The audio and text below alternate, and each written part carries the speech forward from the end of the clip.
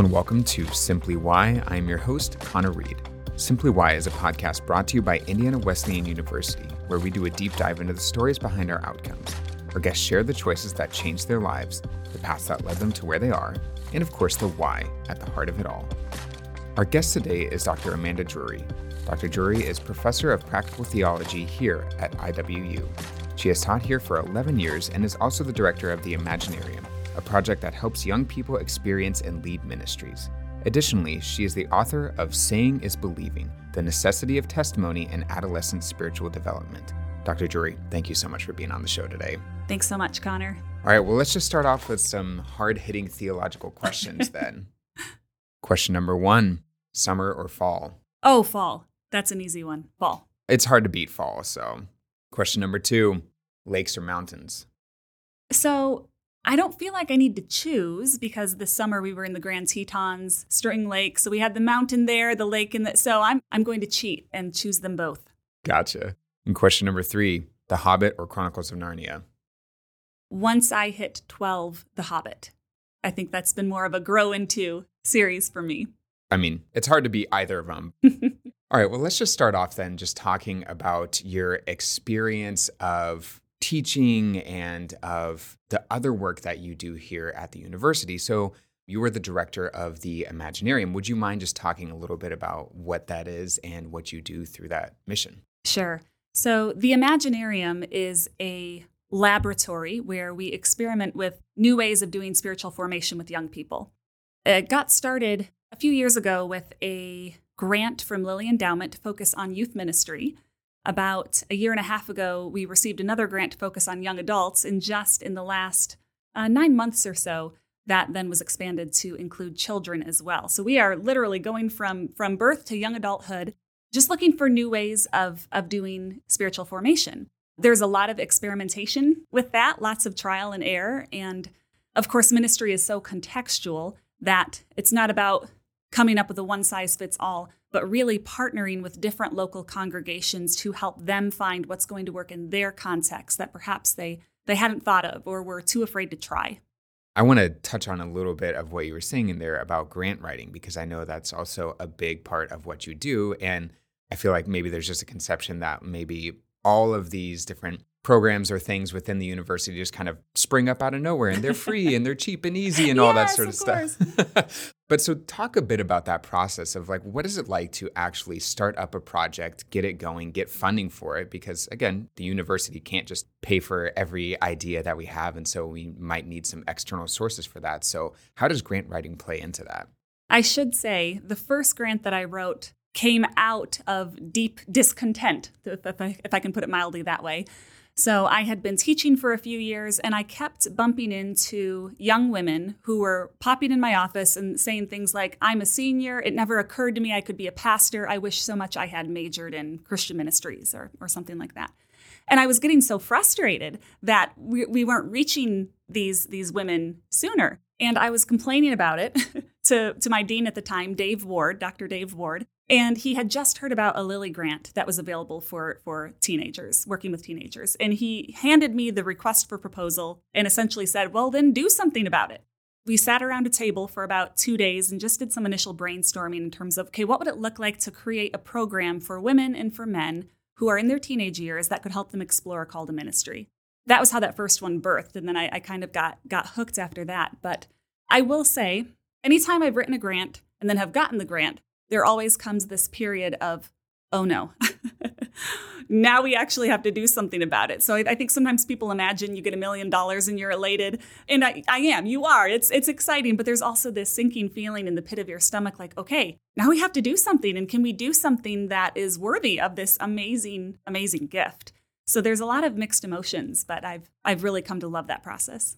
That's awesome. I'm kind of going into what you were talking about with that, but also the Imaginarium as well, of your focus on getting teenagers into ministry. Whereas I feel like in the church, we can often see the teenage years as like, that is the time where you're just like sitting back and learning, and maybe you don't go out and do as much stuff. So why do you think it's important to get these teenagers out there, have them discipling early, have them doing missions early? Why do you think that's so important? There are some sayings that I find myself repeating over and over again. And the first is, if the kingdom of God belongs to children, which Jesus says it does, then the local church probably does too. And so often churches, we can tend to think that these are people that we're ministering to. It's the future of the church. No, they're not the future of the church. They're the church now. And there's no such thing as a Holy Spirit Junior. So it's not like, when you're little, you have a little bit of the Holy Spirit, and then when you grow up, you get the big version. The same Spirit that raised Christ from the dead is on that 5-year-old or 12-year-old, 17-year-old. And so what does it look like to actually believe that and to take it seriously, to take a priesthood of believers seriously? I think what people are finding is youth will happily rise to the occasion if they've got someone in their life that thinks that they can actually do this. Going into that, so how do you feel like maybe acknowledging the maturity of a teenager and not just being like, oh, like you're saying, you don't just have the Holy Spirit Junior, you don't have Christ Junior in you, you are called at whatever point in your life you're at. So how do you feel like seeing the teenagers or children like on the level that they are and not just like looking down on them? Do you think that maybe plays a role into propelling them into ministry as well? So I have a very vivid memory of being in 7th grade and my youth pastor, Doug Swank, making the comment that he really thought that I was a leader. And that was the first time I had heard that before. That was such a pivotal moment in my life that someone that I looked up to saw potential in me. I mean, that was very simple. It was one conversation. I don't know that us adults really think about just how important those words of affirmation can be, that they can really be life-changing for a young person. That's so true. And going into maybe the education side of things, so you teach theology and ministry and a whole bunch of other topics as well. So how do you think education plays into it? So maybe you have the practical side of things at first, like you can go out, you can do some local ministries or that sort of thing. How does education then maybe further or help benefit people going into the pastorate and being better pastors, ministers, lay leaders, anything like that?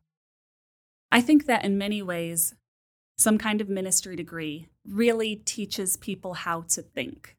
I'm thinking specifically of youth ministry, a field that changes so quickly. I mean, youth are always dealing with something new. We cannot anticipate the things that are popping up, or not even just teenagers, but you look at COVID, where we are bumping into paths that are just brand new. We did not teach COVID 101 5 years ago in theology courses. And so really this emphasis on, okay, what does it mean to think theologically about this situation that you could not have imagined 10 years ago? What does it look like to provide an easy-to-use framework that can provide the kind of depth that pastors need to really be relevant today?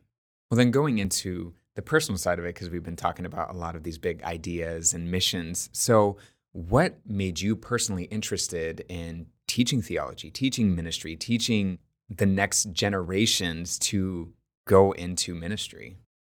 I had no intention of teaching at all. When I was younger, I always thought that I would grow up and marry a pastor. I didn't see any women ministers. And then I met a woman missionary and thought, oh, maybe I could do that. And then I heard a woman speak somewhere and thought, oh, maybe I could be an itinerant speaker. I came to Indiana Wesleyan as an art major and loved my time with Rod Crossman, with Ron Mazzellin. I would not trade that for anything. And while I was working on my art projects, I found myself drawn to my general education Bible courses. I'm rushing through things to get to that homework. And so eventually I switched my major over to biblical literature, but again, not really having any idea where that would lead. Fell in love with my husband, John, and we were married after graduation, and he was going to seminary, and I didn't quite know what I was going to do with myself and decided, I'll go ahead and do that too. And really just kind of fell into that process. And it was there that I really felt a call confirmed. And then I had it in my head, okay, John is the professor and I'm the pastor. He's going to work in the academy. I'm going to work in the church.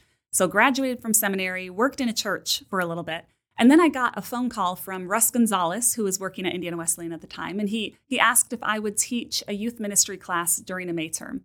And I immediately said yes. And we started planning out what that would look like. And then I went, wait a minute, I have a full-time job. I can't just leave for a month and teach this class. But that was the first kind of twinge of, oh, wow, maybe there's something in me that wants to teach. And around that same time, the Timothy Scholars Program opened up at Princeton Seminary, which was a doctoral program that was focusing on people that wanted to to focus on teenagers, essentially. And just that timing of my own nudgings and desires there and this program opening up was just a really amazing meshing together that I could not have anticipated. So graduated with my PhD and then came here. That's awesome. So we just had Todd Ream on the show for our previous episode, and we were talking a lot about time management and also doing more than just being a professor. Being a professor is already it can be exhausting. You have all the papers to grade, you have classes to write, all of those sorts of things. And then on top of that, you're also the director of this program. So how do you just find time to do multiple things aside from teaching, but like find other avenues of ministry through the university? This is going to sound counterintuitive, but I have come to really value the practice of Sabbath. I love my work. I would happily do it all weekend long. And I always thought workaholism had to do with if you hated your job and I realized it was the opposite, that you could love your job and be a workaholic. And I was challenged a few years ago to take a full Sabbath, a true Sabbath, 24 hours. My coach who shared this with me, he's right about everything. And so I thought, okay, fine, I will just try this. And he told me you were going to hate it. And I did for a year. I took a Sabbath once a week for a year and I did not like it. I was always thinking about the things that I could be getting done or this and that. But after about a year, I started to look forward to it and value it. And it just became this refreshing time that I think gave me better clarity to do the kind of work I wanted to do. It's really helped me, I think, become a more present person, to not constantly be trying to think of what's coming, but okay, here I am in this moment. What am I being called to do right now? And to try to be all there. That's my goal, at least. I seldom get to that point, but that's where I'm striving to be.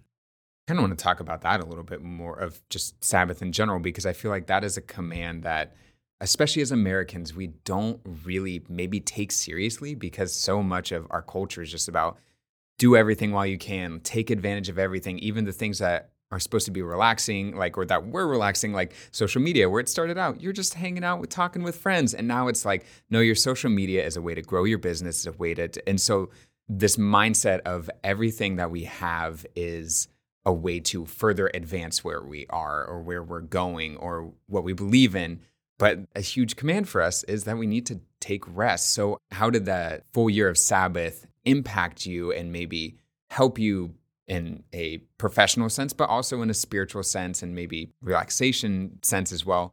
And how do you feel like maybe we struggle with the theological implications of Sabbath in our modern world? I'll say, first of all, the Spiritual Formation Office spent a whole semester looking at Sabbath just recently, and I loved the sermons that came out of that. I found that very, very helpful. I think practicing the Sabbath reminds me that I'm not in control. I can puff up my own ego of, I have to get this done. If I don't get this done, no, blah, blah, blah.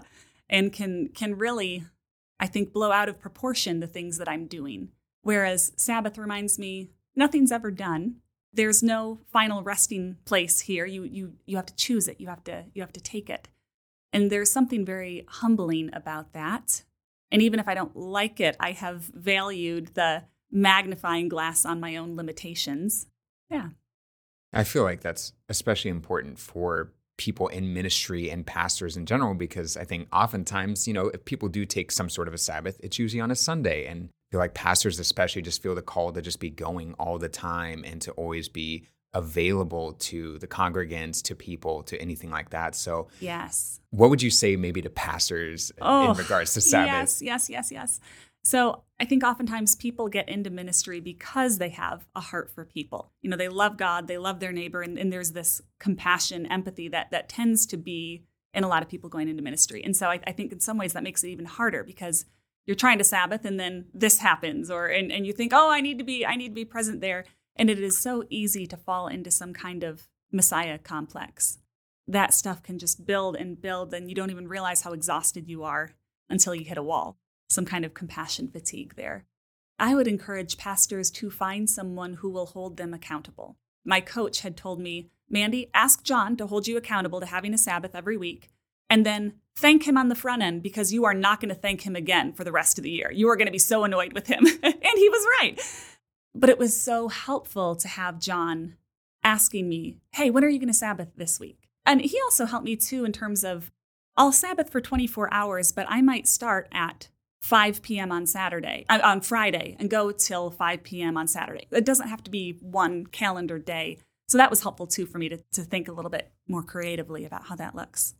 In my devotional recently, I was reading this thing talking about how Jesus spent his time, and that when you look at how much of his life was devoted to his ministry, I mean, it's fairly small in comparison to the rest of it. And he still took time to take breaks and to rest and to go and see people and do all these other things. And it was just a reminder of like, if Jesus can take a break, you can take a break too, because your work probably isn't as important as what Jesus is doing. Exactly. Yes. Well, kind of going into just your spiritual formation through this job, then how do you feel like teaching other people to be ministers and to think critically about their faith, how do you think that has maybe then in return taught you as well? It seems like most people in the church tend to think of prayer and reading their Bible as the two ways of growing close to God. And yes, I want to hold those up. Prayer, reading our Bibles, those are wonderful pathways to God. But I don't want us to limit to think inside that box that these are, the two ordained ways. And there's all kinds of talk about practices and things like that. But to really try to challenge people, what if this thing over here that you love, what if this could be a conduit for knowing and loving God more? What if soccer wasn't a distraction here? What if there is a way in which you could engage with this game that is spiritually formative for you? I've shared this story with my students, but when my daughter Clara was 5 or 6, I was in the kitchen and she was at the table coloring. I asked her what she was doing, and she said, "I'm playing school. God is my student." Oh, well, okay. And then she paused and she asked, "Does God want to pray with me, or does he want to color with me?" And I said, "I think God might want to color with you right now." And she said, "Oh, good," and started to color. Now, obviously, I've been wanting to cultivate a prayer life with Clara. We pray at certain times of our day and whatnot. But I'm wanting her to see her relationship with God as going beyond those boundaries, that God can take delight in us when we are doing the things that he's created us to do and we've been designed to love. I think that's a wonderful way to wrap up this episode. Dr. Drury, thank you so much for being on. Is there a place where people can go to find your writings or maybe get connected with the Imaginarium or anything else they want to plug? We just launched a new website. Thank you, Lauren Shepard. It's imaginariumiwu.com. And we've got some clickables there where you can see what we're doing with children, what we're doing with teenagers, what we're doing with young adults. So that'd be a great place to go. Awesome. We'll make sure to put a link to that in our show notes. Again, Dr. Drury, thank you so much for being on. Thanks so much. Simply Why is brought to you by Indiana Wesleyan University. IWU is a nationally renowned, Christ-centered academic community dedicated to providing leading, innovative education opportunities for students of all ages, backgrounds, and life stages. To learn more about IWU's online, on-site, and hybrid programs, visit indwes.edu. And make sure to follow us on social media as well. Thanks so much for listening, and have a great day.